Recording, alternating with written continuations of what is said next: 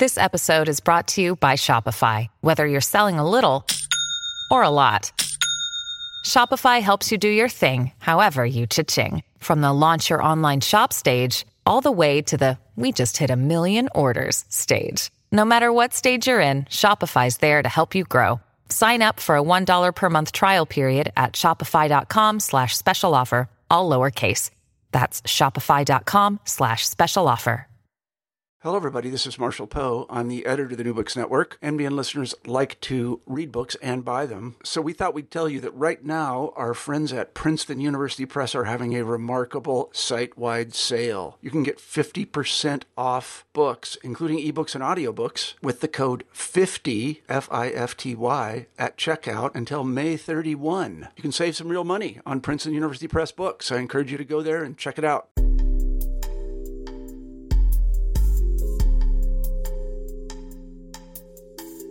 Welcome back to New Books in Gender Studies. I am the co-host of the channel, Lillian Barger. Today my conversation is with Kimberly A. Hamlin, an award-winning historian and associate professor in American Studies at Miami University of Ohio. Her book, Free Thinker, Sex, Suffrage, and the Extraordinary Life of Helen Hamilton Gardner, published by W.W. Norton, is the topic of this show. Hamlin has given us a fascinating biography of a little-known suffrage leader. Gardner began her life as Alice Chenoweth. Moving away from her family, she changed her name to create a new version of herself after a public sex scandal with Charles Smart. Living with Smart under the pretense of a legal marriage, she created a respectable public image as a speaker, writer, and reformer. Rejecting the orthodox religion of her upbringing, she challenged the scientific consensus that deemed women as having less mental capacity. She called for reform in the sexual double standard and raising the age of consent for girls. With charm and grace, she developed significant relationship with suffrage and political leaders, including President Wilson. Her behind-the-scenes diplomacy was instrumental in the passage of the 19th Amendment, granting the vote to women. Gardner's free-thinking ideas and political influence were not only pivotal in the history of women's rights, but raised questions about the entrenched gender ideology of her day. Many of the issues that she raised are still relevant. Here is my conversation with Kimberly Hamlin. Now let me introduce you to the author, Kimberly Hamlin. Hello, Kimberly. Hello, Lillian. Welcome to the show, and thank you for sharing your thoughts with our audience. I have to tell the audience that Kimberly and I have been working on some projects together, so she's not new to me, but she's maybe new to you. But her new book, Free Thinker, is really interesting. But before we get into it, I want to ask Kimberly to tell us how did you get interested in Helen Hamilton Gardner? How did you get into this project? I became fascinated with Helen Hamilton Gardner when I was working on my first book, From Eve to Evolution, which you also kindly interviewed me about. That book explored how 19th century women used science for feminist purposes. And so I first met HHG, as I call her, as I was thumbing through the pages of old popular science monthlies in the basement of the University of Texas Perry Castaneda Library. And HHG wrote to Popular Science Monthly in the 1880s to challenge sexist brain science, in particular the work of this guy, William Hammond, who was a pioneering neurologist and founder of the American Neurological Association. Hammond claimed that he had found the 19 distinct ways that women's brains were, quote unquote, naturally inferior to men's. And so HHG wrote in to say, I'm no neurologist, but this makes no rational sense. And what are your findings? And how can you justify this? And so I thought, who is this, ballsy woman who, hasn't had the chance to go to college and has the nerve to write in Popular Science Monthly challenging the findings of this, prominent scientist. So I wrote about her in my first book, and then I just became increasingly fascinated with her and kind of kept following her around over the past few years. Now, what's interesting about Gardner is she does not begin her life as Helen Hamilton Gardner. Can you talk about her background, where she came from? Sure. Helen Hamilton Gardner was born Mary Alice Chenoweth, and most of the women in her family went by their middle names, so she was known as Alice Chenoweth, and she was born in 1853 in Virginia. And now the Chenoweths of Virginia were a prominent family, not quite a first family of Virginia, but a first family adjacent. So both on her mother's and father's side, they were slave owners, town settlers, patriarchs, but her father was a minister. He was a circuit riding Methodist minister, so he did not abide slavery. And when she was 1 year old, he moved the family to Washington, D.C., so that he could emancipate the people that he held in bondage. And then a year later, he moved everyone to Indiana, where Gardner spent most of but then she was still Alice Chenoweth, where she spent most of her life growing up. And then all of her brothers and her father fought for the Union, and all received life-threatening or life-ending injuries or illnesses as a result of their Union service. So she grew up as this kind of hearing these stories about, her Virginia ancestors, what it was like to be a Chenoweth of Virginia, but not ever really experiencing that firsthand. What she did experience firsthand was her father's deep convictions and his willingness to sacrifice everything for his ideals. And so she took both of those somewhat conflicting or contrasting threads throughout her life. Now, he was a reformer, had a reformed spirit that was rooted in religion, but she ended up rejecting that religion, but she kept that reformed spirit, which was interesting. Yes. Now, how does she becomes a teacher? How did she become a teacher, and what was her education like, or her level of education? That's a great question. So when she was growing up in Indiana, she was mostly taught by private tutors and by the books that her older brothers had lying about the house. So one of those influential early books that her older brother, Bernard, her favorite brother, had lying about the house was Thomas Paine's The Age of Reason. So that really struck a chord with her, and she always kind of rejected, and she thought this was a common thing among the children of ministers to kind of reject the religion of their parents.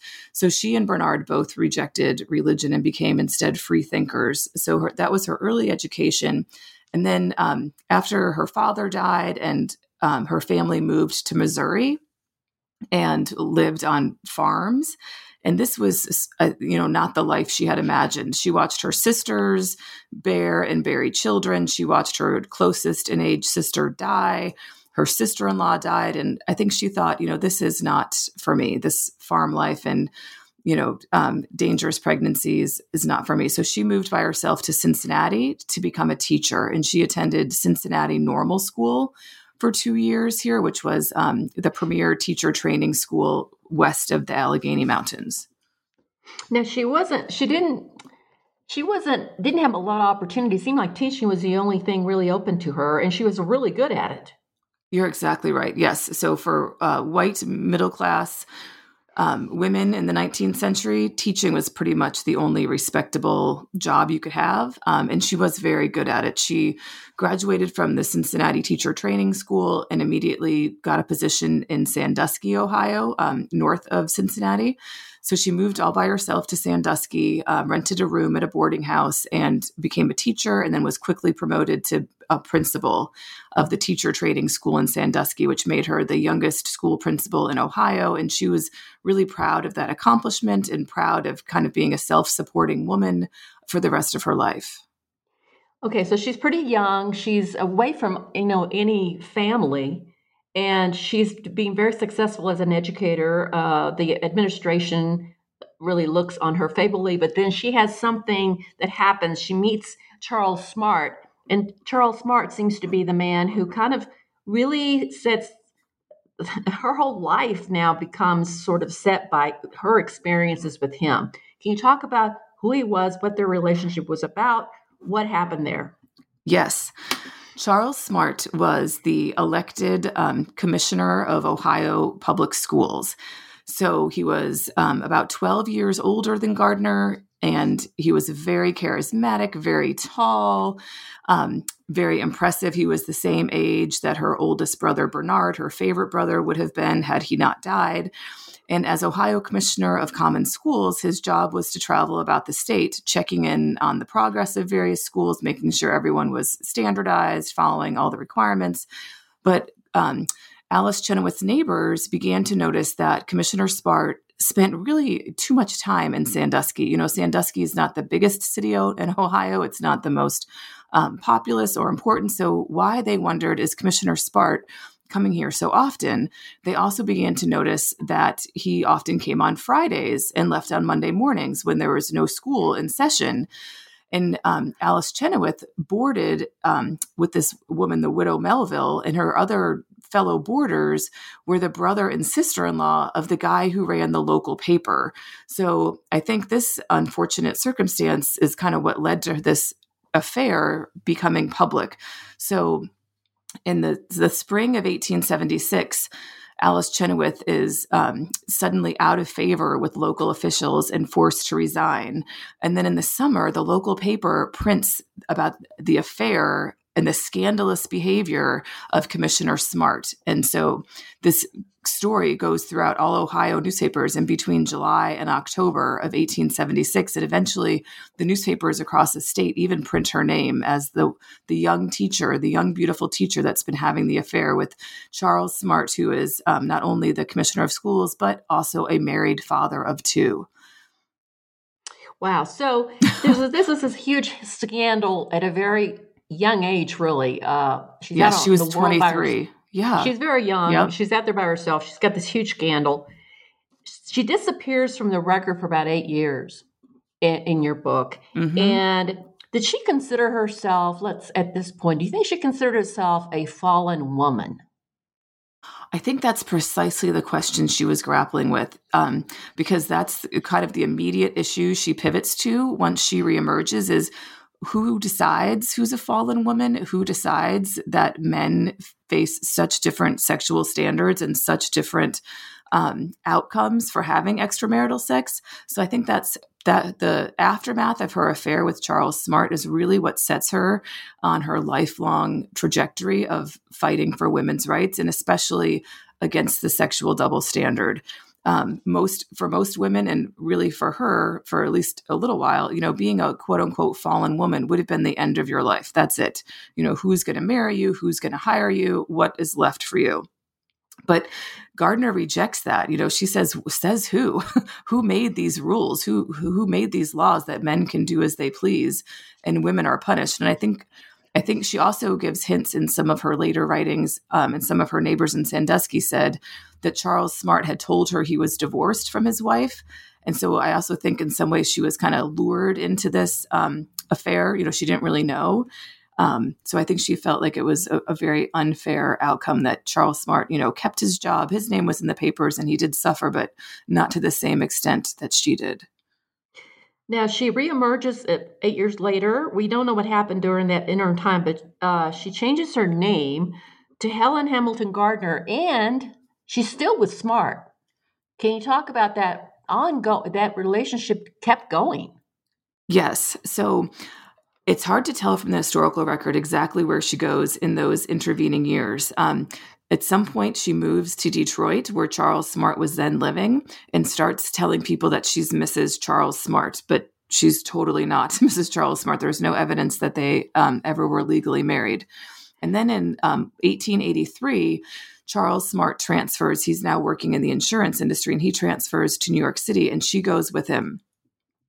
And in those intervening years, she becomes fascinated with Robert Ingersoll, the so-called great agnostic, and the most popular speaker on the lecture circuit.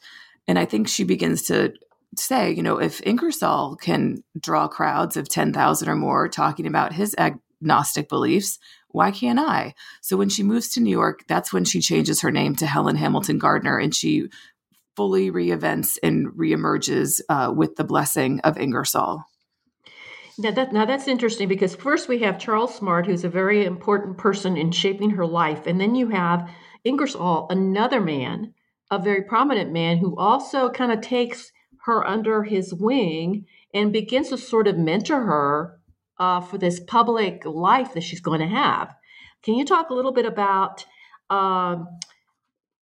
what did she learn from Ingersoll, and what kind of ideas was she thinking about? Because Ingersoll, was she going to talk about free thought, or what was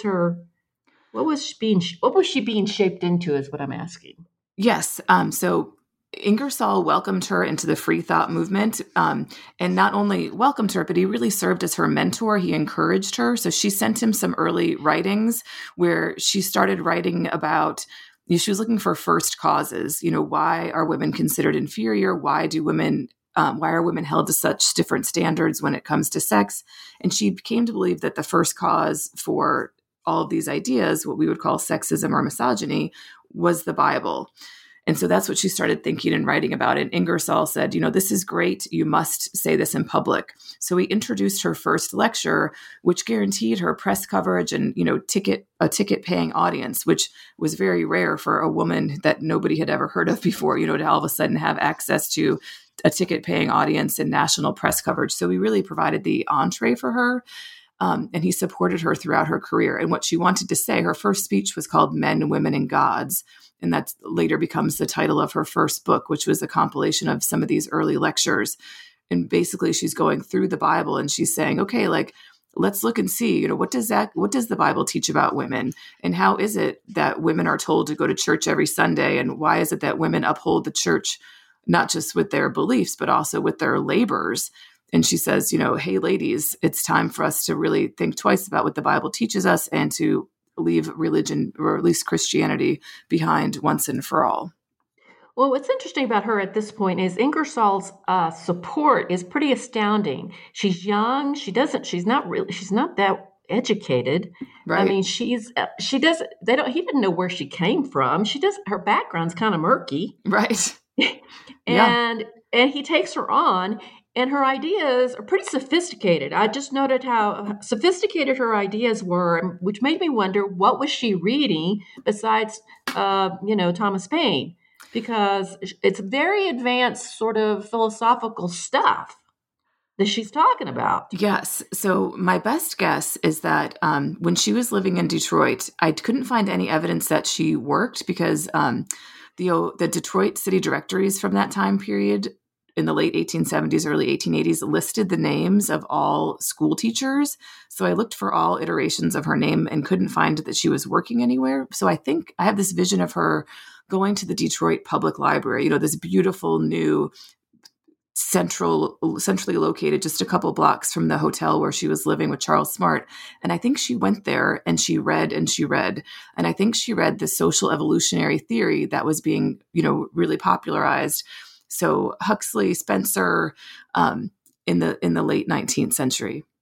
Wow, I thought that was really impressive, though, for me to for a woman of her background to venture into these really deep areas of science and philosophy and religion. She wrote this essay, Men, Women, and Gods. It was very popular. She did really well with that, attacking the church teaching and religion.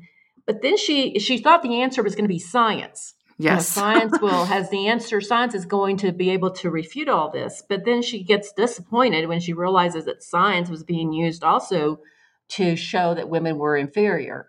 Can you talk about that disillusionment with science when she first kind of really looked at it? Exactly. So she came to think that, and a lot of this was kind of characteristic of a lot of free thinkers who, really championed evolutionary theory in the 1870s, 1880s. And she was right in line with that thinking that this is what's going to kind of disprove all these biblical stories. Science is the epitome of reason. But then she started following the debates about could women go to college or not. And she too tried to enroll in Columbia before women were allowed to enroll. And so here in these debates, the leading scientists, the leading doctors were saying, women can't go to college. First, they said it's because their menstruation was too taxing. And then when Mary Putnam Jacobi, a pioneering female physician, disproved that theory, then these same leading male doctors and scientists said, women can't go to college or pursue careers because their brains are inferior. So that's where I first met HHG, as I mentioned at the outset. And that's where she becomes kind of disheartened with science. But interestingly, she doesn't come to distrust all science, only what she refers to as biased science, because in seeking to refute William Hammond, Gardner doesn't have access to brains, obviously, or laboratories on her own, since she's not herself, a university trained scientist. So what she does is she prepares a list of questions and submits them to the leading neurologists in New York City. And she ends up becoming friends with this guy, Dr. Edward Spitzka, who is another leading neurologist and brain anatomist. And even though he doesn't support women's rights really in any way, shape, or form, he's much more what we would consider, a modern scientist who had, international journals, scales, microscopes, all sorts of things in his lab. And because he was so committed to kind of uncovering the truth, she believed that he didn't let what she called hereditary bias color his results. So she used Spitzka and what Spitzka told her to refute Hammond. So she kind of felt like she was fighting sexist science with what she would have considered, real science. So she did still trust science, but just depending on the practitioner. Right. Now she takes up an issue, which was the consent issue for girls, sexual consent. And I guess she felt like she needed to pick something to champion, like her platform. Yes. Yeah. What does she do with that? And talk about that a little bit. Well, I think what happens in her kind of intellectual reform trajectory is what she really wants to talk about is sex and heterosexual relations. Because I think in her personal life and in the lives of the women she knows, she sees that, when push comes to shove, it's the sexual double standard that perpetually kind of keeps women in their second class status. And so she turns to fiction after writing many nonfiction essays and books because she wants to talk more openly about sex and the women's limited choices therein. And she hones in on this issue of the age of consent. And this was an issue in the 1880s and 1890s that mostly temperance activists were working to change. And this is something that I really want to keep exploring in my next book because it was one of the most interesting things I found in my research. So in 1890, and I want to try to say this slow because it's so shocking, but in 1890, the age of sexual consent for girls was 12 or younger in 38 states. In Delaware, it was 7. So This means, it is. Wow. So it was mostly 12 or 10. That was the standard.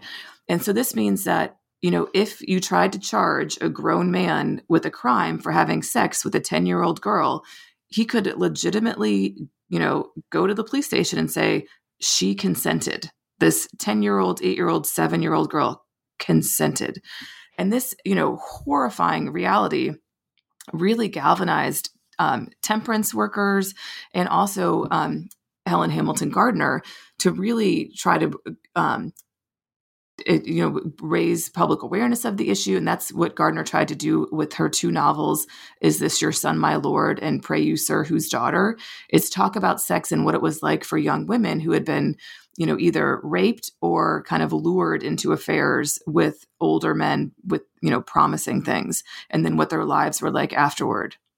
And so that was her signature reform. Yep. Now she took up these themes in this fiction, and what's interesting is that she wasn't writing fiction just to be a literary person. It was a vehicle for her message.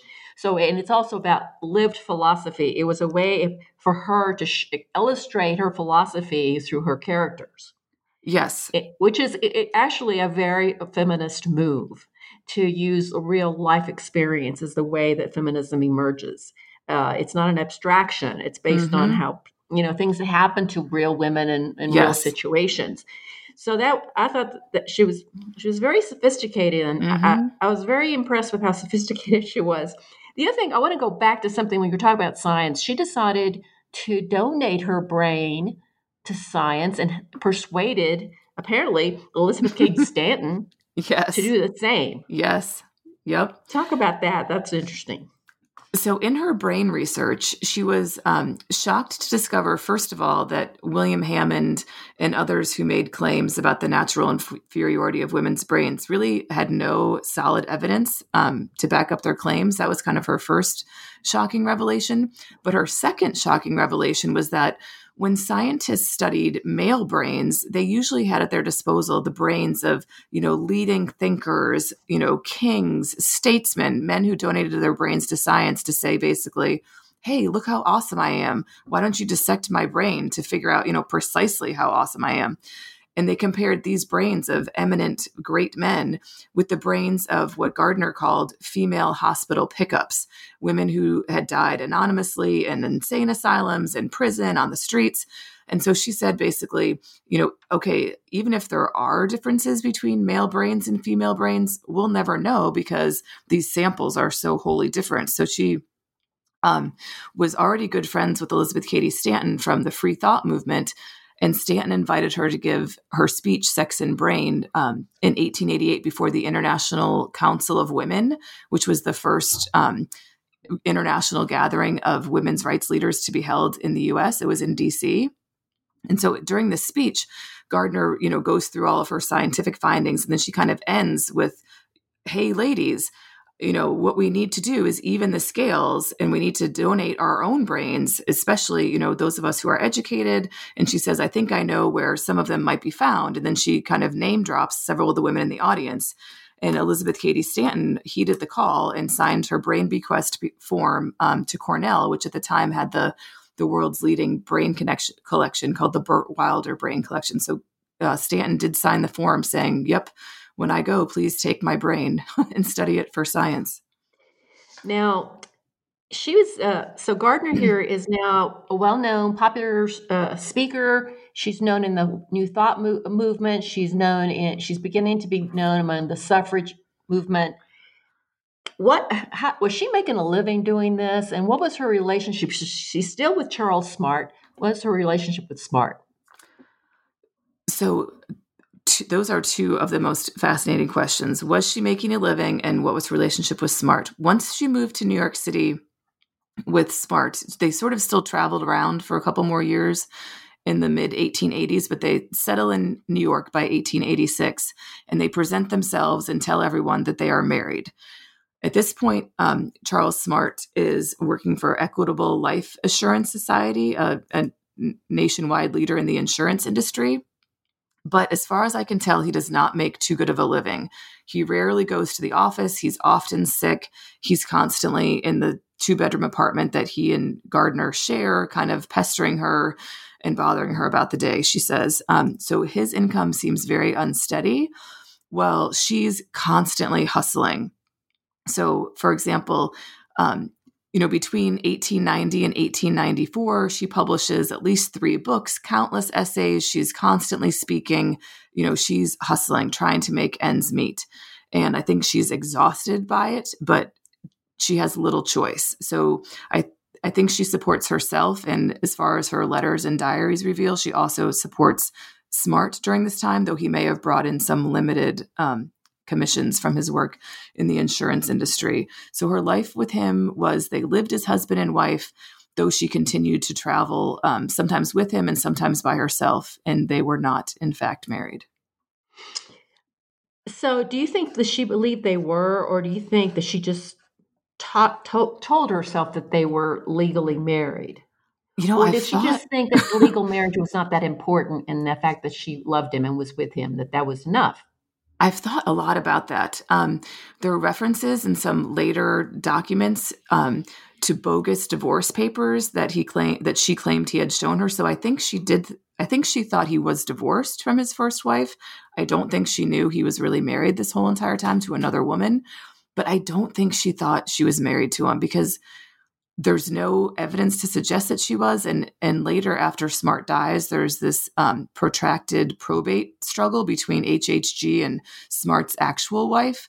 And I think that if she thought she was really married to him, that would have been the time where you say, oh, here's my marriage certificate, or, here's some proof that he and I were legally married, or that I thought I was legally married to him. And she never says that. Instead, she leaves the country. So I don't think she thought she was legally married to him in any way.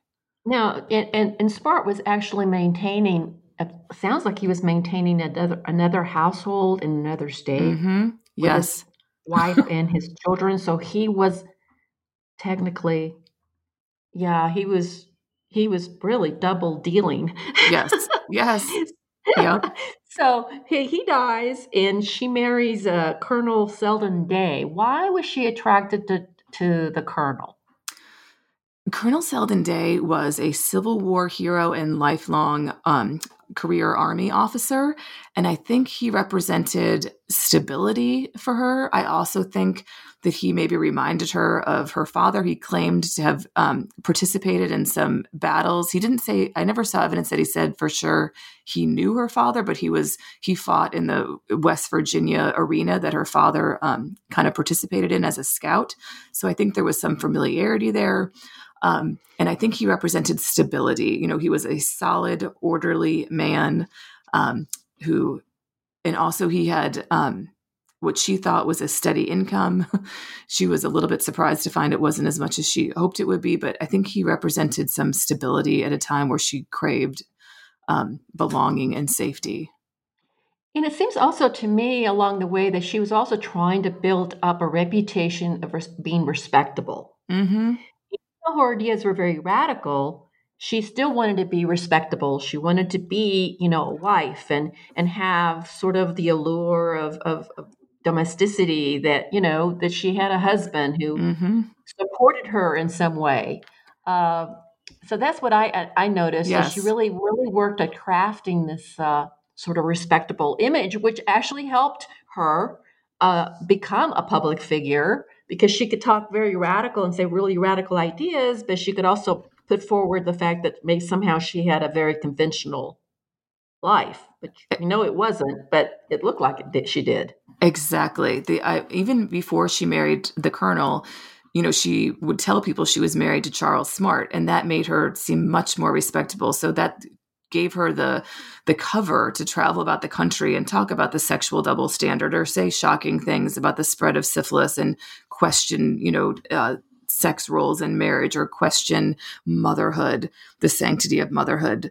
So yes, you're exactly right. She really used that and cultivated that image, not just of her own marriage, but also her traditional femininity. So news accounts often reported, on how beautiful she was or how well dressed she was. So she cloaked her radical ideas in a kind of conventional appearance. Okay, so now we're going to talk about a lot of the portion of your books, particularly the last half. You talk a lot about the suffrage movement, all the different factions of that movement, her relationship to that movement with Elizabeth Cady Stanton, her relationship to Alice Paul and Carrie Chapman Catt, all these different elements. So the suffrage movement from the beginning was sort of kind of connected to this purity and temperance movement, which she rejected. Can you talk about her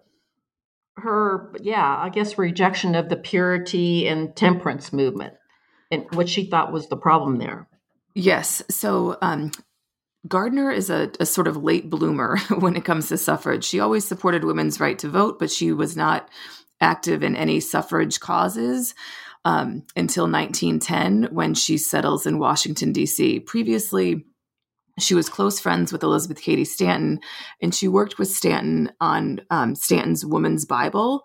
Gardner was on the revising committee for that, and this was really a divisive project within the suffrage movement, and it kind of cemented Stanton's ouster from formal suffrage activities. So there were two rival suffrage groups for the second half of the 19th century, the American Women's Suffrage Association and the National Women's Suffrage Association. And these two groups merged in 1890 and also joined forces with the Women's Christian Temperance Union. And Gardner opposed this merger, and so did Stanton. And Stanton and Gardner Stanton, after that merger, called herself a freelance with regard to women's organizations. She wanted to keep, kind of her independence to say and do as she pleased. And Gardner was on Team Stanton. So she did not join the newly reunited NAWSA, National American Women's Suffrage Association, and instead kept writing and lecturing and doing her own thing. So she opposed... and she also opposed not just Christianity, the C in Women's Christian Temperance Union, but she also opposed the T. She thought that people should be free to make their own mistakes and to do as they please. So she did not ever support temperance either. Right, and I think we have to really understand for the audience that Stanton's Women's Bible was a really radical rereading of traditional Christian scripture. Mm-hmm. She offered, and her committee offered commentary on all the passages that referred to women, and it was pretty shocking to the very conservative suffragettes who really wanted a part of the strategy was, of course, we want to show that we are good Christian women. We're asking for the vote, but we are not, overthrowing the sanctity of the home or Christianity, because if they were too radical, they would the fear that they would not be heard. Exactly. So Nassau even officially censures the Women's Bible, the Women's Bible at their 1896 convention. So they want nothing to do with it. So now when she gets involved in the organization of Nassau, she also has to make some choices beforehand between the women who are working with Alice Paul and Alice Paul's approach to suffrage and Carrie Chapman Catt's approach to suffrage. And she works with Alice Paul for a while, but apparently she just comes to a point where she goes, this is not the way to go, because Alice Paul is pretty radical in her tactics. Even though they want the same thing, they have different ways of trying to get it. Can you talk about Alice Paul? I thought, that she's a really interesting person. Yes, exactly. So Alice Paul spends time in England among the British suffragettes who are more radical, more protest-oriented, and more partisan. And she returns to the States in 1912, and she shows up at the Nassau Convention, and she says, hey, enough with these polite petitions, enough with, once a year annual perfunctory testimonies before Congress. It's time to mix things up, she says. So she says, I've got this great idea, Nassau. Why don't you let me take charge of your more or less moribund congressional committee here in Washington, and I'll retool it, and I'll put together a huge procession, a huge march that will coincide with the inauguration of Woodrow Wilson in March 1913. So she proposes this in December of 1912. Nassau is kind of like, oh, I don't know, Alice Paul, we like your energy. You're obviously brilliant, but this seems, maybe too much. But she convinces Nassau to do it. And, the second person she talks to in DC is Helen Hamilton Gardner. Helen Hamilton Gardner has since settled into her new home on Lamont Avenue, where she lives right next door to the Speaker of the House. And she's kind of established herself as what Nassau calls their most effective Washington volunteer. So Gardner says, great idea, Alice Paul, let's do it. And Gardner uses her charm, her husband's military connections, because, in DC in the 1910s, her husband, as a Civil War hero and lifelong Army guy, knows many people in power, many members of Congress, many high-ranking officials. So she uses her charms and her connections to get all the permissions for the 1913 parade. And at first she works really closely with Alice Paul. I think they like each other as kind of fellow firebrands.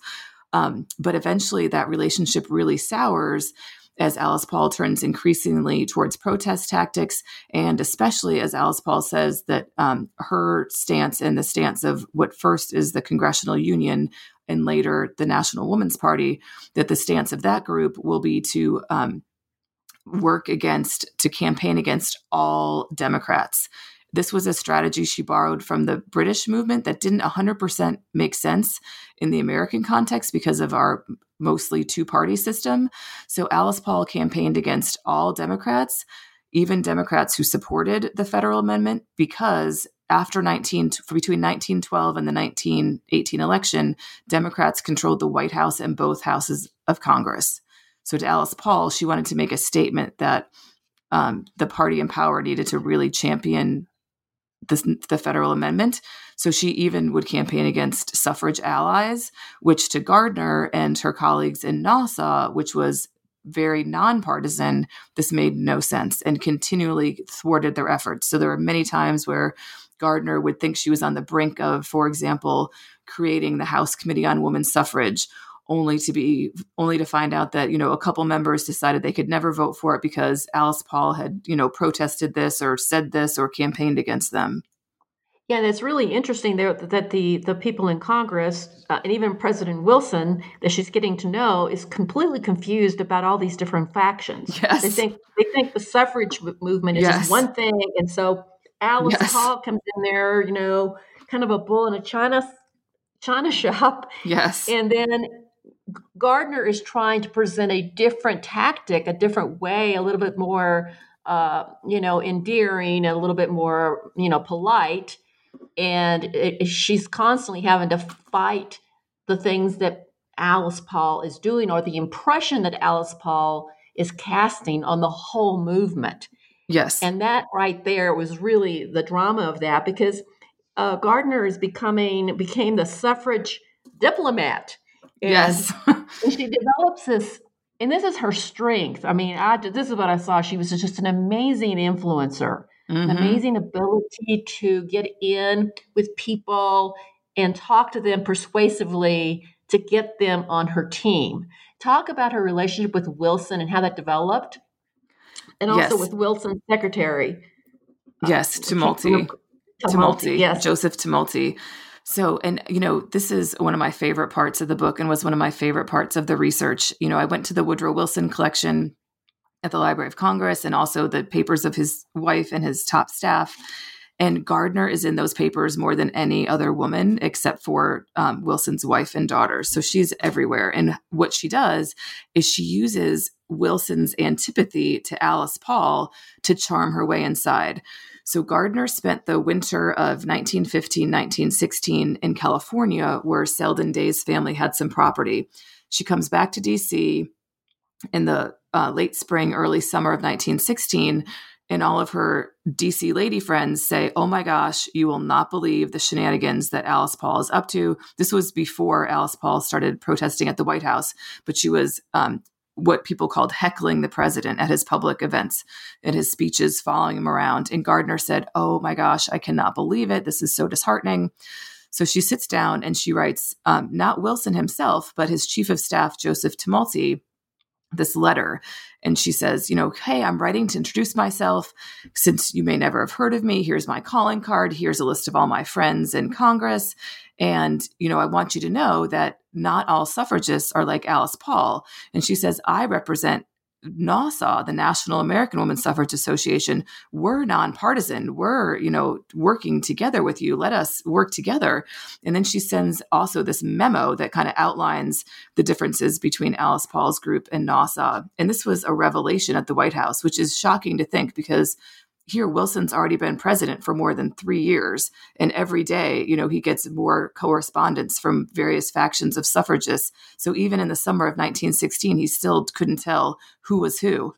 And Gardner's memo, delineating the differences between suffrage groups, was so helpful that later on that summer, a congressman inserted it into the congressional record to also help members of Congress figure out, the difference between all these different uppity ladies.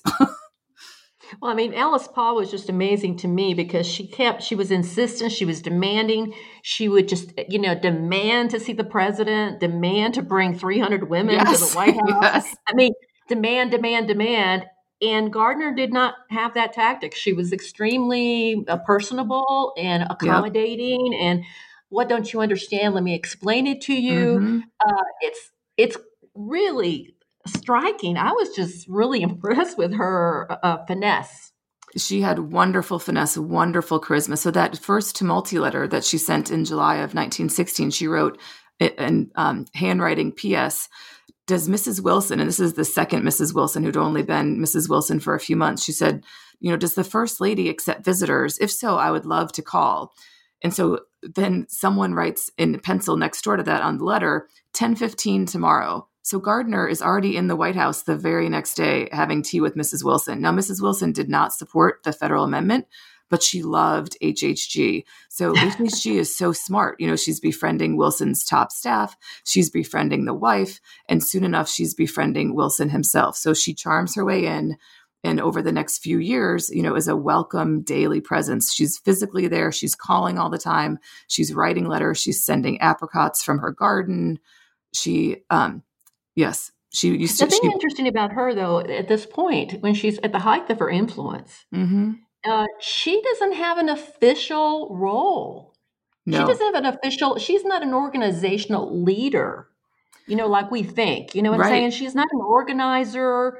She's not an official leader of the organization. She's just kind of working the back channels. She's in the back, back of the Yes. stage. And Yep. yeah, that's what I think that we don't really understand the power of influence just on its own without having to have organizational power. And this sort of irked Gardner. I think she wanted to be, on the Nassau letterhead. She eventually does become named as a vice president, so she gets the spot on the letterhead. But at first, when she charms her way in the White House, she doesn't have that. Although her colleagues in Nassau refer to her as their diplomatic corps, as you mentioned, and even Carrie Chapman Catt did not generally approach President Wilson without first going through Gardner. Was Gardner uncompensated at this point here? Oh, yeah. She never was paid for her Nassau work. Oh, my goodness. Okay. So she's living off the husband's army pension. Okay. So let's talk about what are some of the arguments against suffrage that Gardner and her colleagues had to counter? This was another really revelatory part of the research for me because I had done work, earlier in the suffrage movement and where I found, like 19th century anti-suffrage arguments are, women are fundamentally irrational. They can't vote. Women voting will destroy the family, things of that nature. But by the time Gardner becomes an influencer in the 1910s, and especially by the time that Congress begins seriously deliberating the 19th Amendment, not like their annual once a year hearings that they had kind of from the 1880s on, but when it's seriously discussed on the floor, people aren't making those arguments anymore. No one's saying women can't vote because they're fundamentally irrational or it will destroy the family.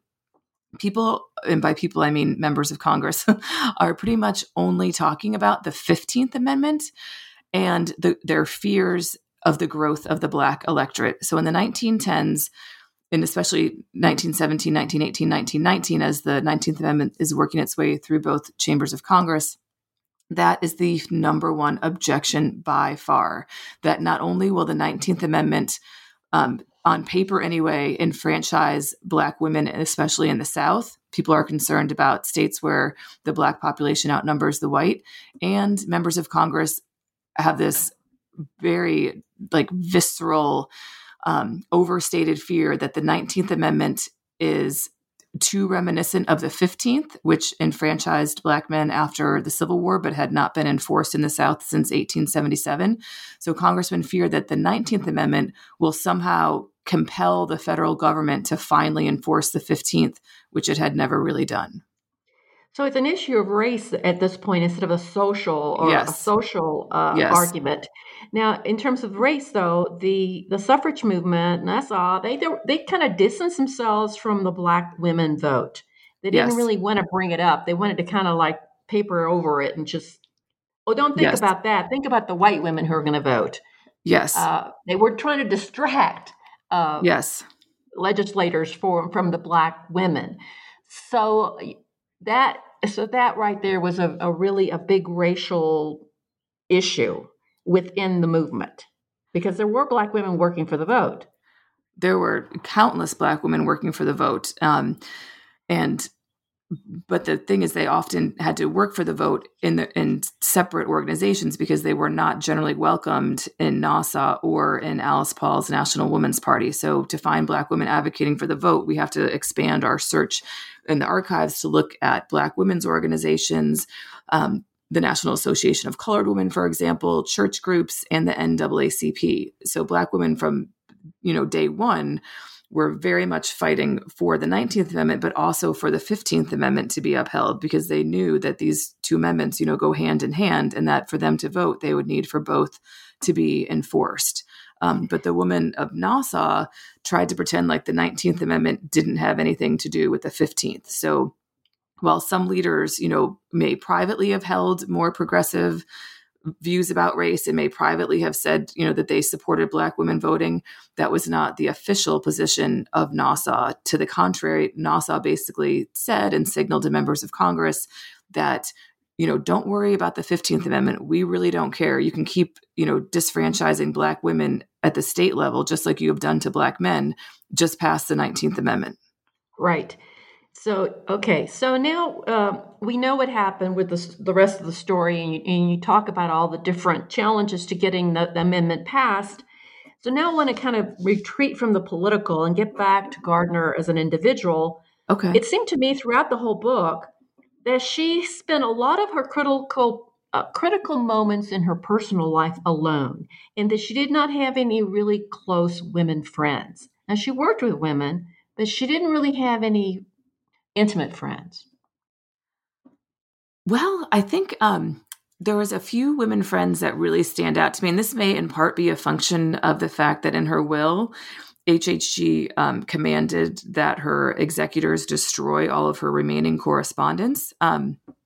So who knows what secrets and treasures might have been held in those letters that she herself kept. But in the letters that I found, she has really close ties to a few women in particular. So first is Stanton. She loved Stanton and considered Stanton her best friend for many years until Stanton died in 1902. And she was super hurt when Stanton's daughter, Harriet Stanton Blatch, uninvited Gardner. Basically, Gardner was scheduled to speak at Stanton's New York City memorial service, and Gardner got uninvited because largely this controversy about the brain. And Gardner held that hurt for years, like many, many years. And then she has this other friend, Mary Phillips, from when she lived in New York. And Mary Phillips owned a house that was sort of like a boarding house. And I think she functioned kind of like a fixer for many women in HHG's circle. Adelaide Johnson, the sculptor, also occasionally lived with Mary Phillips. So Mary Phillips was HHG's confidant in the years after, in the years when Charles Smart was dying. And then when he did die in 1901, she helped sort out the probate mess and was very much Gardner's confidant. And then in later life, Gardner was very close friends with Maud Wood Park. And they have some really beautiful letters back and forth that you could just, and Maud Wood Park also, by the way, had a secret husband. So I think they maybe bonded over that. I mean, Maud Wood Park's husband was legal, but he was secret. But I think they bonded over some sort of life is complicated conviction.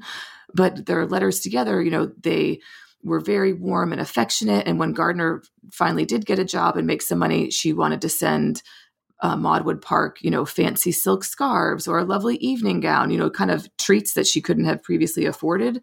And they had a really warm friendship. So I think Gardner didn't necessarily have like a one steady best friend throughout her life, but she had kind of a series of female confidants and also of male, male champions, kind of like first there was Ingersoll, then there was Spitzka, and then there was Wilson and Tumulty, who functioned as like big brothers almost to her.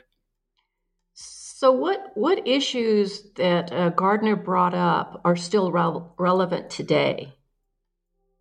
I think so many. I mean, one thing I love about her is she's so modern. I think so. First and foremost, I think she's a suffragist for the Me Too generation, because through her life and work, we can see very vividly the connections between bodily autonomy and political autonomy, that women have always fought for access to the vote and for political power in large part so that they have a say over what happens to their own bodies, be it the right to say no to their husbands, be it an end to the sexual double standard or raising the age of consent. Women have sought access to politics in large part to control what happens to their bodies. And Gardner really makes that plain. Second, go ahead. So she's very modern. So the takeaway for the reader, you could sum up as pay attention to Gardner because she reveals the linkages between sexual autonomy and political autonomy and the long-standing fight to prove the point that women are people. As Gardner said, with brains and bodies that are sacredly their own. That's what Gardner said. Thank you, Kimberly, for a fascinating interview. And thank you to our listeners for tuning in to another edition of New Books in Gender Study. This is your host, Lillian Barger.